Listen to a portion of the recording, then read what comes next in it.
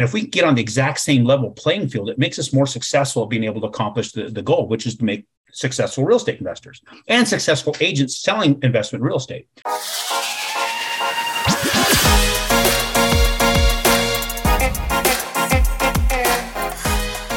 Hello and welcome to episode 103 of the Smart Agents Podcast. My name is Michael Walter and I'll be your host.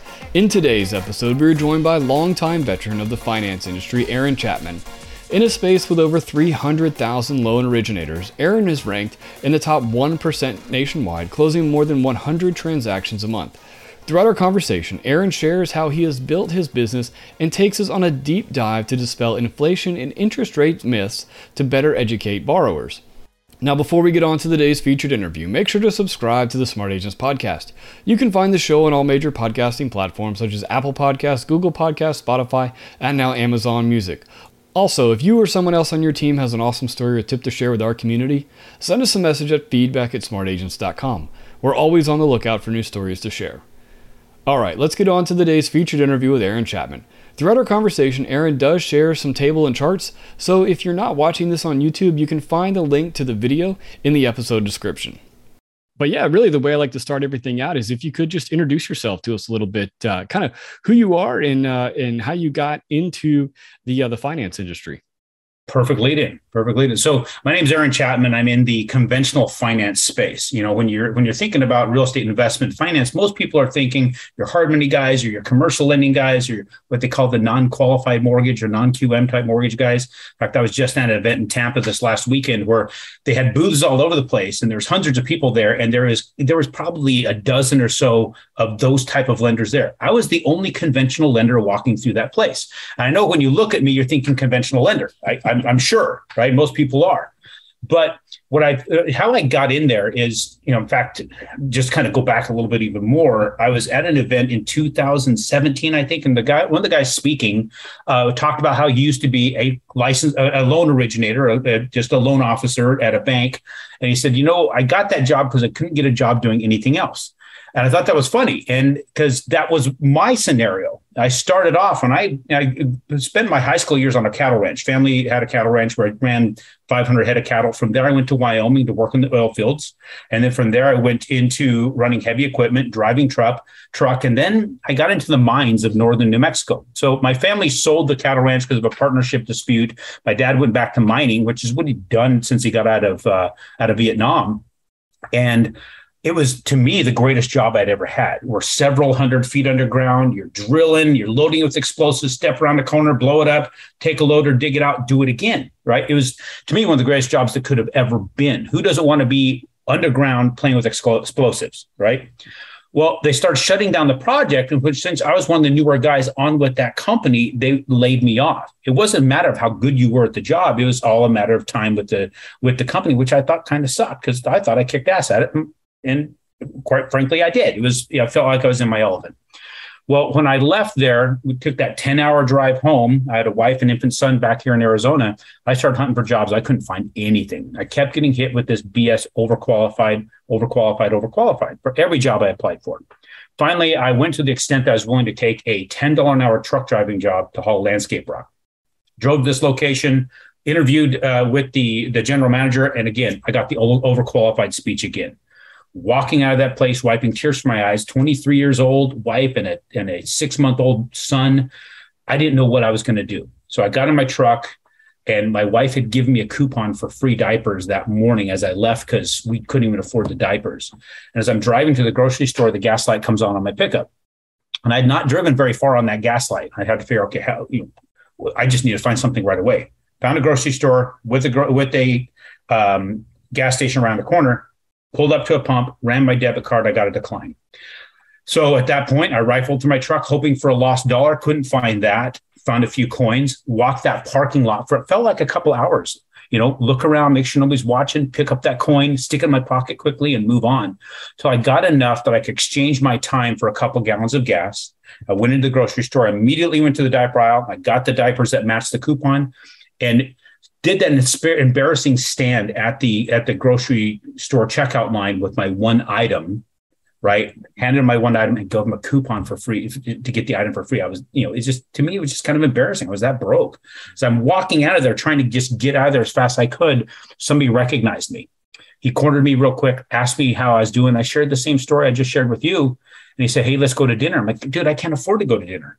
He goes, "I've got a gift certificate to Red Lobster from a client. Let me take you out." I'm like, "A client? Tell me about the client thing." He goes, "Well, we'll talk about it over dinner." So a couple of days later, my wife and I went to dinner with him. And that's where he shared with me the mortgage industry. He introduced me to the branch manager of a broker shop. I cut a foot off of my hair. I shaved. My mom bought me some business-like clothes, polos and stuff, so I could at least look somewhat business-like when I went in there and interviewed. And they started me as a telemarketer December of 1997. And let me just tell you, it's been a very miserable road. But now 24 years later, here I sit with you doing it the way I want to do it with my brand. And there's 300,000+ people in the United States licensed to do the job that I do. And I'm ranked number 20 in the United States for transactions closed, because I closed 1,378 transactions last year for real estate investors. Wow. So, I mean, that's incredible. It's just to be able to, to grow from where you were and to, to recognize that there was something you needed to do and needed to change. It was not an easy thing. Right. And I think had I not had every door closed in my face, I wouldn't have taken this route. There's no reason to take this route, because starting off as telemarketer is miserable. I don't know if you've ever done that, but that sucks. And this sucks so bad that I convinced the branch manager and the owner of the company to allow me to start working some of the leads that I created. And from there, I started to build it up. And it took me, a year of driving truck to Sacramento and back, and then Vegas and that back, and then work 3 days a week in the office. And then I quit that truck driving job because it just sucked. I got another job back running heavy equipment where I get up at 3 a.m. I'd work till noon, go to the office from 2, work till 10 every single day, sleep 4 hours a night for a year. And the interest rates then dropped below 7% for owner occupied. And I was able to start building up a pipeline to be able to quit the other job and work this exclusively. Now, was it easy from there? No. I mean, we had the dot-com crash happened. We had the 2008 crash. I had a partnership in 2015 that went completely sideways. So the guy disappeared and took everything. I had to start over at zero, November 1st, 2015 again. But every time you're better, you're stronger, you learned more from that hit. And now I'm praying that we can just stay consistent. We're always working on our business to be better at it and benefit other people. And I pray that we don't ever see that complete loss of everything again. But we're always going to have the down times, and we have to come back up from that. I don't see any reason why we can't just continue to keep rising. Right. And before we get into, really kind of, the meat and potatoes of our conversation, really the inflation and how the interest rates are working and just the changes in the markets, I do want to ask you about, because our listeners are primarily real estate agents and brokers themselves. So how are you creating those partnerships and those referral pipelines with agents out there? Well, the majority of the people I work with come from where that developed really was I was doing a lot of business in the state of Arizona with real estate agents. And then you had that crash, right? Well, in the 2008 crash, not only did we have the crash of the market, but I got in a motorcycle accident that, took my legs from me, not literally, but put me in a wheelchair where I had to learn how to walk again, took my memory from me where it only lasts 3 minutes. I had good long-term, but my short-term was a mess. Well, what happened then after I got back from that is a big influx of people coming into Arizona buying investment real estate because of the crash in 2009, 10, 11. Well, they started moving around the country, buying up investment real estate, and they wanted me to come with them because I did everything I can when that phone rang to do the best I could for that client. No matter what happened, they were going to get the best out of me, period. I was their business partner in their investment deal. And that's where I started developing the relationships, because when the people started going to different parts of the country, they would tell me who they were working with as far as on the real estate side. And they insisted, no matter what lender they said the realtor or the builder or the seller of the home had a relationship with, my buyer would say, I ain't doing it unless I'm working with my guy out of Arizona. So it was a lot to overcome. So I'd have to get on the phone with them and talk to them about what their expectations were and say, this is how I do it. And this is how I'm going to make sure this gets done and make sure that they're protected, the buyer's protected, the seller's protected. I worked for everybody and I worked my ass off. And it was constantly being available and then slowly building a team. Now I have a team of 32 people on my staff. It's an assembly line. I don't have departments in the company. I don't have to go to the underwriting department. I have to go to the closing department. I don't have to go to the disclosure department. They're all on my team from the very beginning to the funding. So that way we have control over the flow. And because of that, it helps me to build relationships. And as long as everybody communicates, and that to me is the biggest thing, if you communicate and talk and are open and don't assume anything, it all works. What's amazing to me is when people fail to communicate, it's interesting how they want to go and then flip it over and try and find fault somewhere else to try and shade the fault that they had in their failure of communication. If everybody understands that you have a certain amount of responsibility ensuring communication, then it all just works out. And everybody communicates well, everybody gets along well, and treats it like a relationship and a friendship, not a business relationship. That's where everything got better. I hang out with most of the people I do business with. I'll fly across the country. When I go to Memphis, I'm there for a week hanging out with all my buddies out there. We go hunting together. We go fishing together.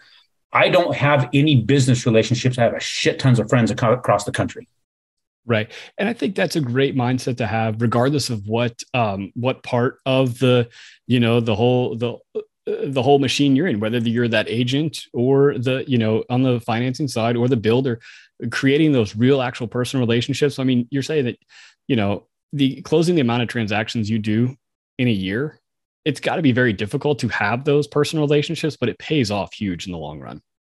It can be. And that's where it makes it possible to have the personal relationships, is having a staff that makes sure everything's done in the way it is, which has its own nuances, right? Have you ever been to Chipotle to get a burrito? Yeah. Right. Have you noticed that you don't ask one person? You don't tell one person. You don't have one person walk up to your table and take an order. You talk to different people at different stages. You have to have that tortilla and rice specialist, right? You got to have the salsa specialist. You got to have the meat specialist. Then you got that really stingy person with the guac, right? And then you got that person who does the checkout. You interact with 4 or 5 people, even though there's 11 to 15 people working at a Chipotle. When I realized that in 2014, is when I decided I've got to build that same process. And people have to be right with the fact they're going to communicate with probably 3 or 4 people instead of just one. And what I found is some people get frustrated with that. Some of your real estate agents like, I just want one point of contact. I'm like, well, if you apply that to the Chipotle method, that one point of contact is going to give you a rolled up tortilla and you're out. You're not going to be successful in burrito construction. How can you expect us to be very successful in building an intricate financial instrument like a real estate investment loan? You need to be open to that communication. So we have tried to find a way to drill it down to a single point of contact on a weekly basis, updating our big referral partners. But if it's one person at a time, we don't have the resources to do that, right? A person has to just be open with how that communication works and be nimble with it.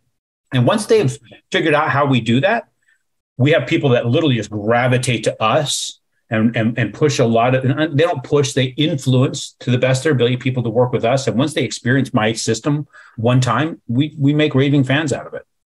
That's awesome. I mean, that's great. And I think it's, it speaks to being able to overcome some of the challenges over the years, with the different, market crashes, and then your own personal, with the partnership falling apart, just being able to come back from that. And I think it's always really, I was talking to somebody not too long ago, and he said that, there's no such thing as a failure. They're seminars. As long as you learn something from, those points in your life, I think you're always going to be successful on the other side. Well, it's additional education. And we also have to know what we're missing. So one of the best things I ever incorporated in my process is at the end of every deal, probably about 2 weeks to a month after it closed, and I haven't been able to catch up on because there's so many of them, is you call the client after the fact and ask them, hey, well, one, I'm going to tell them, I call them up out of the blue and say, hey, do we have a few minutes to talk? And so, yeah. And they think there's something wrong if I'm calling, right? And they see me on YouTube and everything. It's like, why would Aaron Chapman be calling me? I was like, I'm really no big deal. I'm just a dude. But when I give them a call, I just first off say, listen, I'm just calling to bug you and say, I wanted to thank you for the trust, allowing my team and I to be participate in your business and building up your real estate investments. I got one question. I said, what is that? I said, is there anything you think that we can incorporate into our process that would make us more efficient at what we do?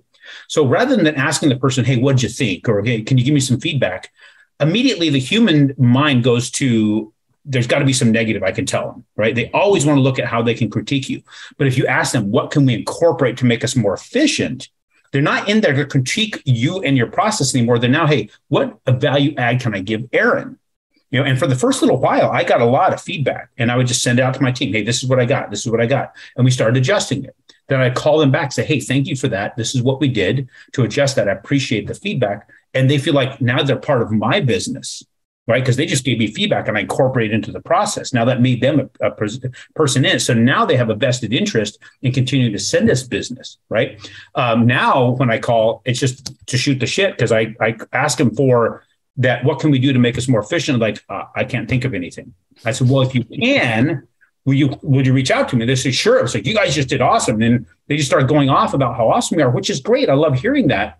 So, I said, I appreciate you telling me this, but let me you promised me one thing. They said, what's that? If you ever believe in future transactions, you can't say that, you call me immediately and tell me why. Again, you just then told that person, we're going to have future transactions, and I need you to be on the lookout for anything that we need to do better. And you, again, embrace them as part of your business. Then be willing to listen to it. What I find very, very interesting is how people don't take criticism very well. You give them a little bit of criticism, they want to come back with, well, you did this. Well, we're not on, this is not the Republican and Democrat debate. You don't need to sit there and keep flipping it around on somebody. I'm not having a conversation with my little brother, right? We need to be willing to accept where we need to get better, and then willing to tell somebody else where they need to get better, and everybody work together to ensure we get better. What I also found is that if you get better, the market will insist that you get bigger, right? And you grow your business. But if you try to get bigger without getting better, you will crush yourself. Right. Absolutely. So kind of switching gears a little bit, again, our audience is mainly real estate agents themselves and brokers. And obviously, we are towards the tail end of July now, and, market fluctuations are, a big topic. Inflation is obviously a big topic. What are some of the misconceptions about specifically inflation that agents need to be aware of when they, so that they have the information to pass on to their clients? Well, the thing that I think they run into the most is, especially when they're talking about real estate investment agents, is this where they're focusing on trying to at least illustrate where the property is most beneficial for them. Everybody likes to run to this pro forma and the cash on cash return metric, which is an easy metric to try and sell by. But when you're talking about an increasing interest rate environment, it's harder to sell that because you're not getting this higher cash on cash return. Well, my whole goal is to help people understand cash on cash return is the smallest metric in the whole deal. It's really the least return in all of it. You need to focus on where the biggest returns are. So let's do a little bit of math together, right? And it's going to be very, very simple math. I'm not gonna try and test you to see how awesome you are at math. You just grab your calculator and we're going to do it really, really quick. And everybody who's listening, do the same. If you're driving, come back to this, check the math. The reason why I do the math with everybody, I'm saying everybody that I have on the phone, because it syncs our brains up. It gets us to where we can both see the same thing. And if we can get on the exact same level playing field, it makes us more successful at being able to accomplish the goal, which is to make successful real estate investors and successful agents selling investment real estate. So we're going to start this as if we're doing a $100,000 property we're going to sell. The buyer's going to put 20% down. They're going to have what they call a 1% rent to value ratio. And I know that 1% is not really awesome these days. I mean, not as achievable these days, but just bear with me on this. And we're going to say they're making, say, $150 a month in cash flow, right? And this is going to be on a 30-year fixed loan. So $150 a month cash flow is not awesome on a $100,000 purchase, right? Nobody gets excited about that. But we're going to get into the numbers anyway. So if they bought it for $100,000 and put 20% down, how much did they invest in this particular transaction? 20 grand. 20 grand, right? That means they financed what dollar amount? They financed 80 grand. 80,000. All right.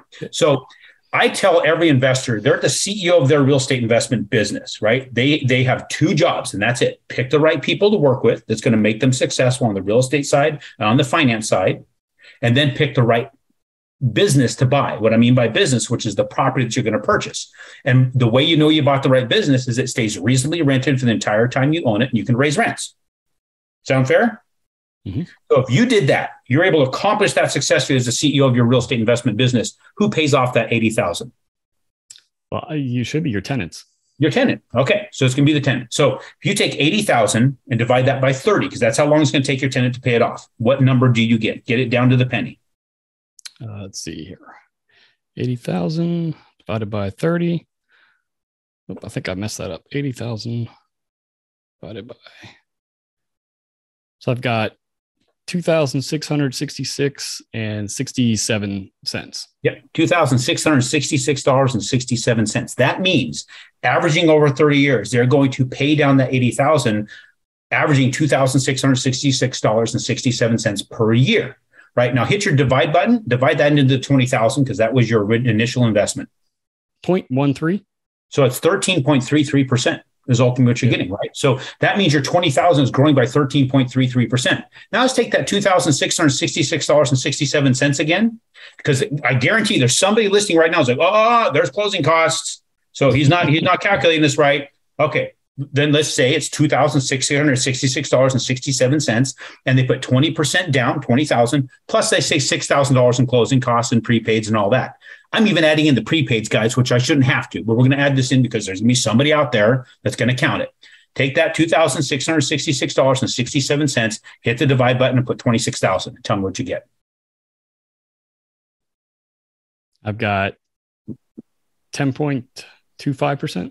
10.25. What that means is that worst case scenario, counting everything, your initial investment of 26,000 grows by 10.25% every single year somebody else pays off that note.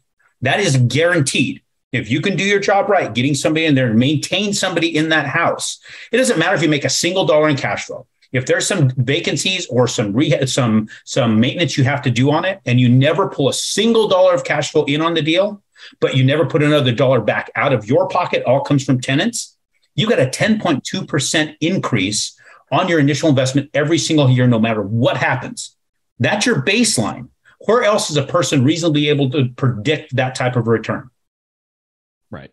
Yeah. Doesn't happen. Nowhere. Right. This is a phenomenal return. So we set that aside. That's the baseline. That's where we start. So I want everybody to feel a lot more confident when they're sharing, they're taking an investor out to look at a real estate, whether it be a single family, duplex, triplex, fourplex. When you run that equation, you can see where they're already making a significant return just by everybody doing their job, right? The person helping to find the right real estate, the people doing the right management, ensuring that you get a good property that doesn't have a bunch of deferred maintenance. All those things will ensure that person gets at least that kind of return. Okay, so that's where we're starting. Now, we live in an inflationary environment, do we not? Right, correct. You know what the current rate of inflation is? Oh, I think the last time I was hearing it was somewhere around 8.7, somewhere 8.9, somewhere like that. Last time I heard it. Are people going to be able to see this? Yeah, we will have it on YouTube. So yep. I'm going to do a share screen here with you. Sure. This is one of my favorite websites. It's from shadowstats.com. Can you see this? Yes, it is. It's a white chart. Mm-hmm. So what we have on this chart is it shows you the CPI, or the Consumer Price Index. Now, right. There's two things that the Fed uses to measure inflation: the Consumer Price Index and the Personal Consumption Expenditures Index, or otherwise known as the PCE. My opinion, most broadly mislabeled things ever in the history of finance, because they have manipulated this. So what you have here shows how inflation was back in 1982, right? And then you see this divergence. Why is there a divergence? Because they started changing how they measured the CPI based upon things that they can manipulate with monetary policy. Not everything we spend our money on as consumers. So you can see as it was declining, because they had it written in to all the regulations and laws that when inflation goes up, they have to do a commensurate increase to Social Security and pensions and that kind of thing. Well, what do you got to do? Try and keep it low. They've kept it low under, their target is 2%. You can see how they've kept it low for that long. Now the cat's out of the bag. They can't stop it. It's on a runaway train. It's 9.1% presently.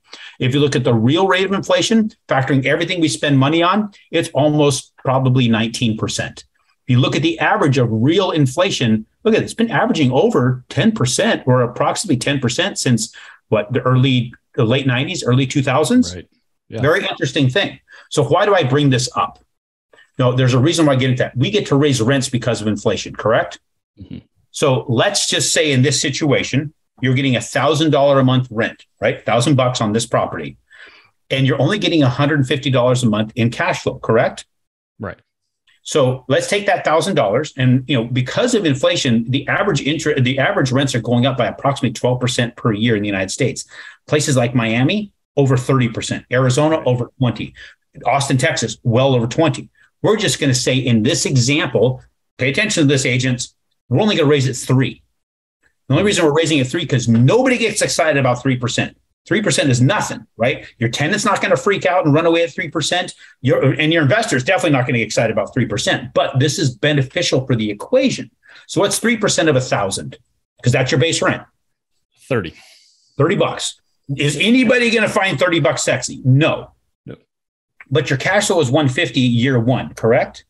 Right. Year 2, you're going to see approximately $180 in cash flow. So take that $30 and divide that, and then hit your divide button into 150 because that was your original cash flow year 1. Now it's going to go up to by $30. What is that? What do you get? 20%. That is a 20% increase in your cash flow, guys. And every time you raise rents by 3%, that's a compound 20% increase every single year. Now I realize that there's going to be adjustments in taxes and there's going to be adjustments in insurance and that kind of stuff. And of course, there's going to be maintenance on the property. But look at that compound growth. Does it start to get sexy? Does 3% become sexy all of a sudden? Right. So what I tell everybody, don't worry about the cash flow on year 1. What does year 5 look like if you're getting a compound growth of 3% every year? That right there is significant. And people need to look at it that way. So that's one of the reasons I really get into really low numbers to make people feel a little bit more confident in that. Any questions about any of that I've got into so far? Well, I think, it's just, I think being able to explain to people that and to really help wrap their brains around things is so helpful, for people that don't quite understand it.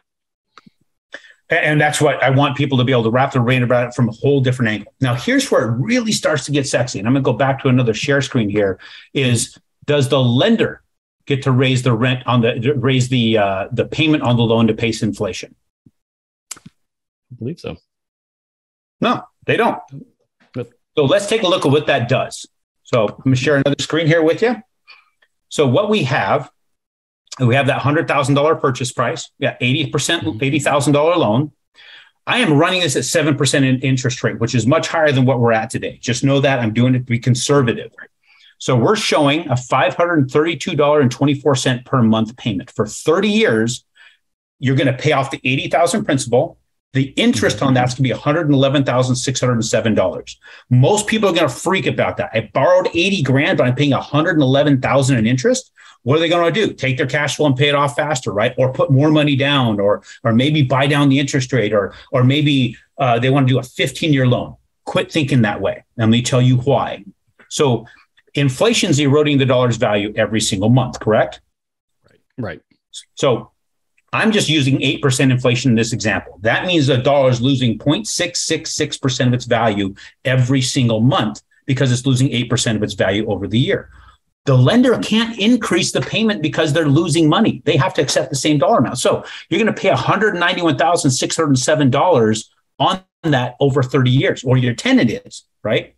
But every time the money moves through your hands to the lender, right? You're increasing your income because you're raising rents. Then you're paying the lender the same amount every single month. Your costs are set.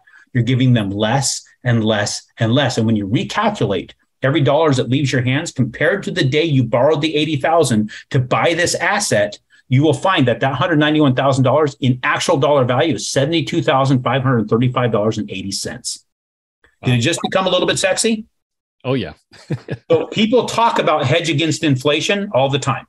Financing somebody for 30 years is a hedge against inflation, but not a single soul has ever put a dollar amount to it. Nobody's put numbers to it. I'm the first guy ever to put numbers. How did I do that? I was talking about this on a podcast, and the professor of accounting at Kennesaw State University reached out to me and says, you need to come speak to my students. Well, then I get invited to speak to the accounting student, which is, you got to understand how crazy that is.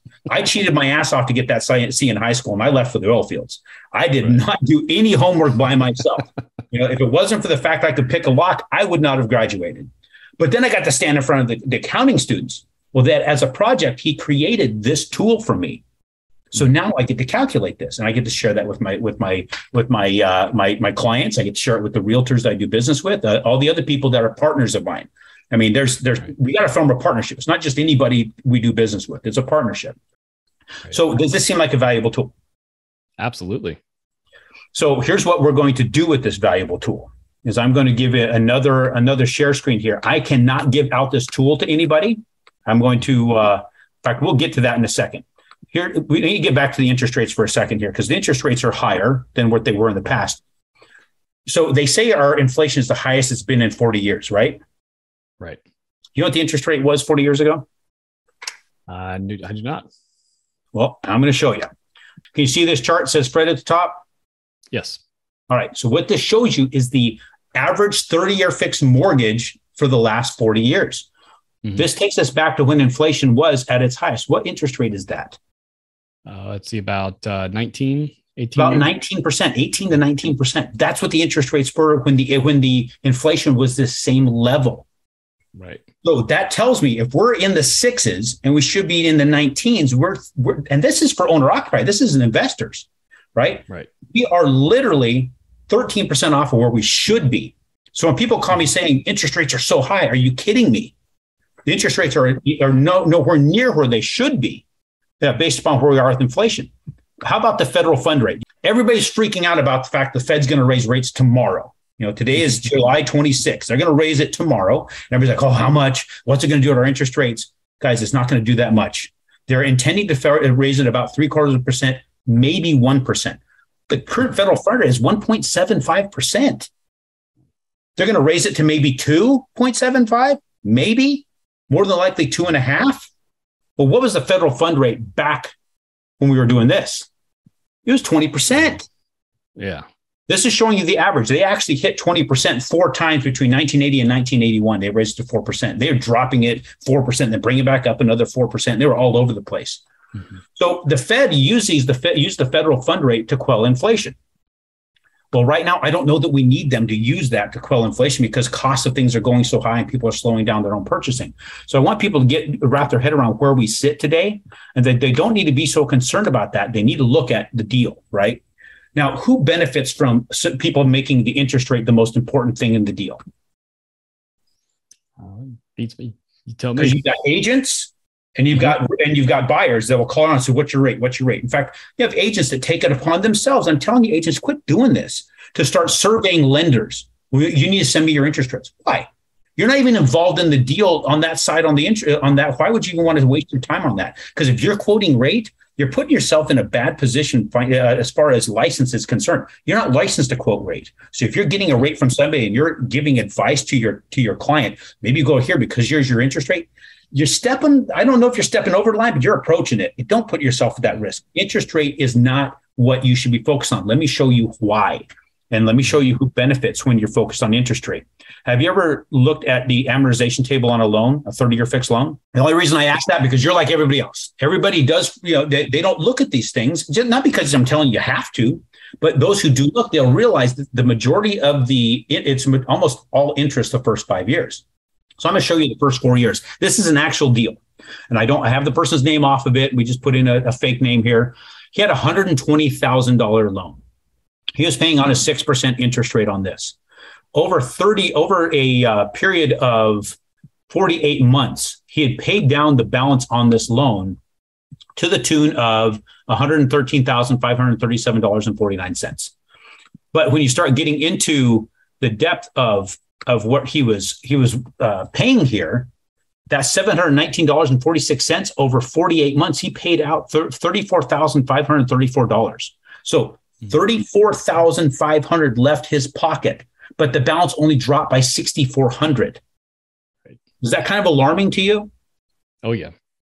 Well, what happened after this was he got the word that rates dropped. So what does he do? He calls the lender. Say, hey, the interest rate just went down. I should refinance. They're like, no, you shouldn't do that. I always tell everybody, the busiest time I have is when the rates drop, and I'm talking people adding during refinance for rate. If you can refinance and pull cash out to reinvest, yes. But if it's just for rate, you're wasting money. Let me explain why. So we couldn't talk him out of it. He was going to do this deal regardless. So here's the math I have on here. I'm going to run through that real quick so you don't have to spend the time. So $120,000 loan, he paid it down. We got the payoff to do the new loan for him. The payoff was $114,642.19. Then he had closing costs and prepaid items, right? Most people add those to the loan, which is what he did. He got his new loan of $119,833. Literally within less than $200 where he started 4 years before, and he closed on this deal. $119,833. Think about that. You start it, you pay $34,000, and then you refinance and you start within 100, really it's $167 on where he started from. And then they get caught up in doing this every 4 to 5 years. Look it up. People are doing that every 4 to 5 years. They become in financial servitude. So think about this guy. Every 4 to 5 years, he's refinancing it back to where he started. The guy down the street who bought the same house, same floor plan, same street, same interest rate, same price, same everything, continue to pay the original one for 20 years. He has 2/3 paid off while this guy's still where he started. That's why it's the most important thing in the deal, because the banking industry wants you to think that way. They'll keep you in financial servitude. Another thing people are talking about right now is ARMs. Well, if your cash on cash return's not so awesome, maybe you should get an ARM. You get a lower interest rate, and then you can refinance when the rates go down. What makes you think they're going down? Right. That's what I want to ask people. Where do you even think that that's even possible? I'm going to show you one more thing here. And I know I'm probably going long, but this is rather amazing data that people need to wrap their head around. So when we look at the average interest rates over the last since 1971, you can start to see here that from 1971 till 2009, because 2009 when they started doing the quantitative easing, the average rate was 9.1%, and that was for people buying houses to live in. You go in from 1971 till now, the average interest rate is 7.76, so almost 8%. You throw in the 2019 to 2009 quantitative easing, the average rate since 2009 till now is 4.02% for people buying houses to live in. The average since the pandemic, March of 2020, is 3.33, right? Even when you take those low numbers in there, we have the average interest rate of 7.7. We're nowhere near what the average is. We're still below the average for real estate investors. So I'm trying to explain to everybody, guys, don't get suckered into this thinking you have to buy and get an ARM, because we're still lower than we averaged out. There's no chance of them going, I think a very, very low chance of them going lower than where they are now or achieving those lower rates, because it took trillions of dollars to get there of Federal Reserve money. And it's printed money, right, that pushed inflation. I don't see them doing that again and risking this inflation thing again. The other thing is what they don't hear in the background. If your mortgage guy is pushing this, what's going on in the background with the mortgage companies pushing this is their leaders are saying, guys, sell the ARM, sell the ARM, sell the ARM, because now that's your refinance client in the next 3 to 4 years, right? They're building up their business for the future. You're putting them in financial servitude. So be careful of the people that are pushing this, especially people that push rate, because those who are pushing rate don't understand the real value of real estate. So here's my give. Here's what I want to be able to make sure that people have. The tool that I showed you, I can't issue to everybody, right, but what I can give you is an app. So here is you got the QR code pop up there? Right. Yep. Oh, if you got your phone, get it out, put this up there, get the QR code. You're going to have to fill out some information. Right? You're going to have to fill out your name, your email address, your phone number. Don't give me the fake information, because we're going to get you better data down the road. Now, what you're going to get here is you're going to get this tool. It's going to call the QJO investment tool. Why is it called that? It's called the quit jerking off investment tool, is what it is. In my opinion, those people are running around chasing rate, just jerking off and wasting time. Those people are measuring everything based on cash, again, jerking off, wasting time. They don't understand the real value. When they're doing that, they're going to be out of the way while the well-informed investor can take this calculator and go out there and actually make something happen and build their portfolio. Now's the time to build it while everybody else isn't paying attention.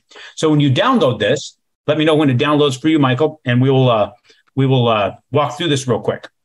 So I want is everybody to be able to know how to use the calculator. Now, there's 4 calculators on here. One to do the asset reserves, right, for all the properties you have, to make sure you have plenty of reserves for all the properties you want to buy. There's the subject property reserve. So when you're buying a specific property, you need to know how much you have to have in reserve for that property as far as additional payments on hand above what you're putting in the form of down payment and closing costs. Then there's the Schedule E cash flow calculator. Now, this is important because when you're looking at tax returns that your CPA creates for you, look at your Schedule E. You're going to be in a negative position on that, so you're not paying taxes on your property because you have depreciation. But you don't want to get too cavalier with your write-offs, because if you go negative completely and now your debt to income ratio is affected negatively, there's a point there where you can have negative for the tax purposes, but still positive for your cash flow. So I've created that calculator so people know what lenders go off of. But we're going to go into the mortgage amortization schedule calculator for everybody. So click on that one, open that up. And then what we're going to do is you're going to put in there These are different numbers, what we're working off of. We're working off $150,000 purchase price. You can put 20% down, 150,000 purchase price, and 7% rate. You can use whatever rate you want to put, right? But there's additional payment here. Don't do that now. That's for later. You can play around with it. Now you're going to calculate this. It will show you the principal, the interest, and it's going to show you your full payment. If you scroll down, you'll see the total payments to date and the loan balance. This is where it starts to get really, really good here. Upper right-hand corner, you're going to see, it looks like a calendar icon. I want you to click on that. And it's going to show you this year. You can scroll ahead every year for 30 years and see the effect of inflation on your payment. We're going to go all the way 30 years to 2052. We're going to click Save and Close. Now it shows you your total payments to date of $259,500.83. But the inflation adjusted based upon 8% inflation, you're not paying $259, you're only paying $98,000. So it shows you that you're well ahead of it.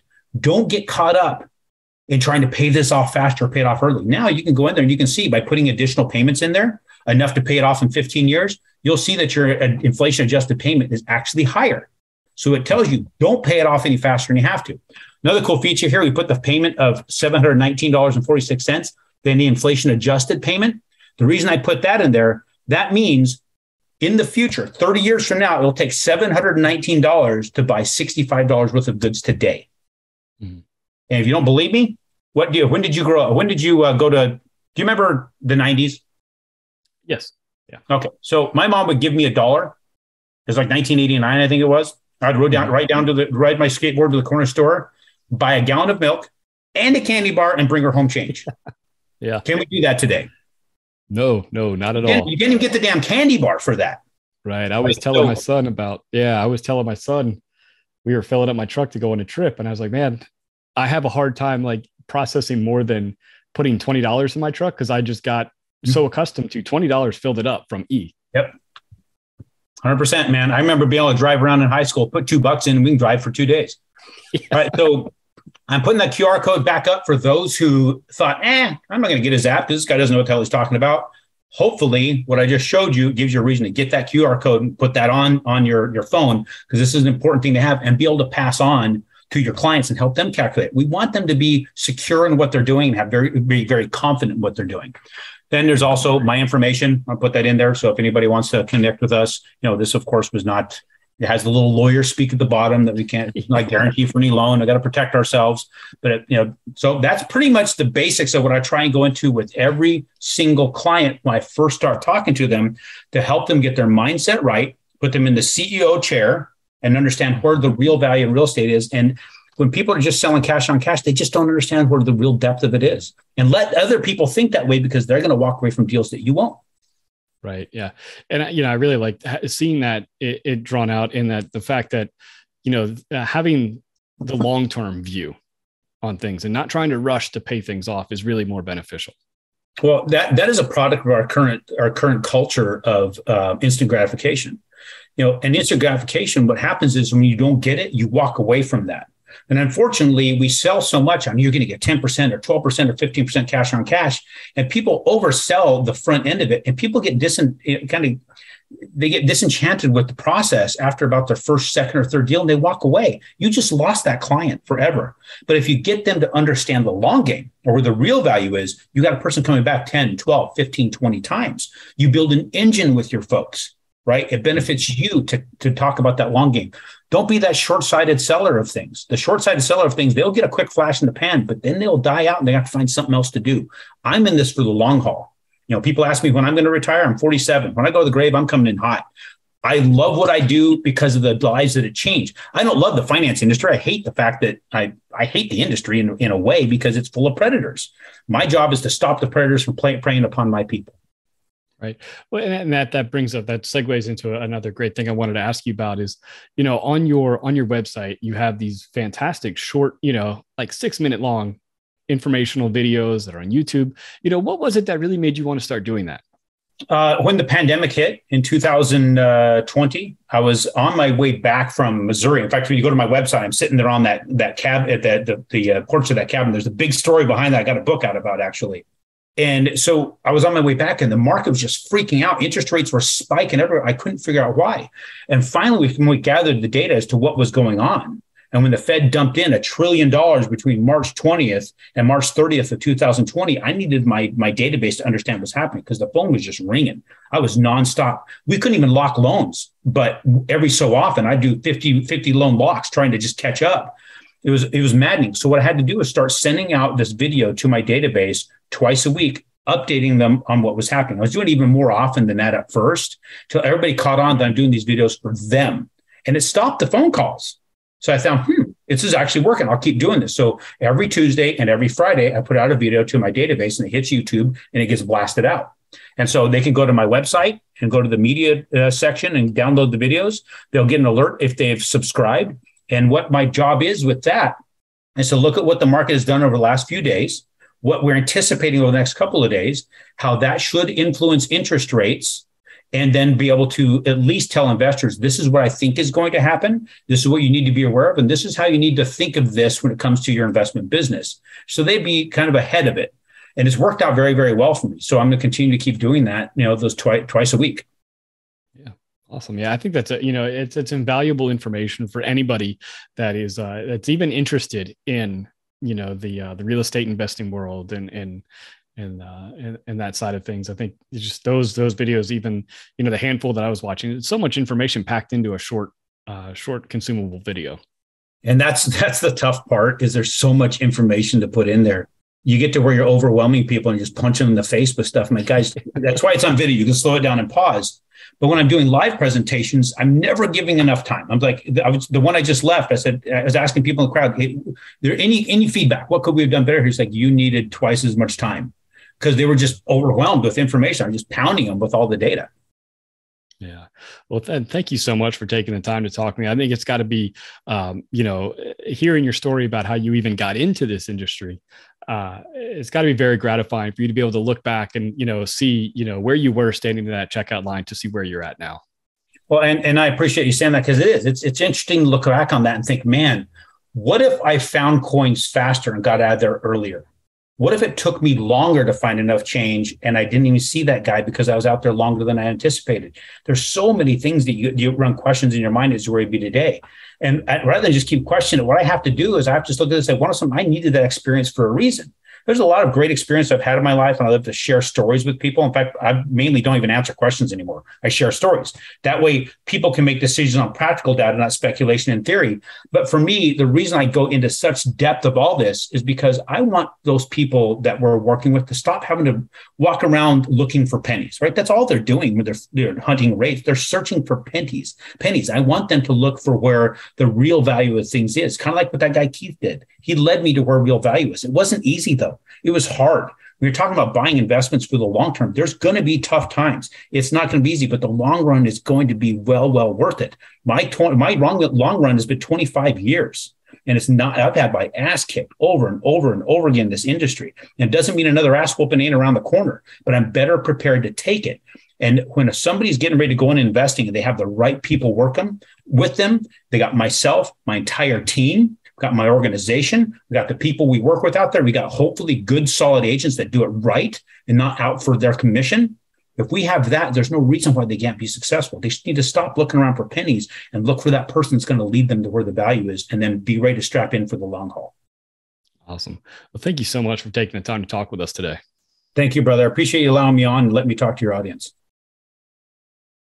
I want to thank Aaron for joining us today. It's easy to see how he's built such a successful business, and I really appreciate him for breaking everything down in such easy terms.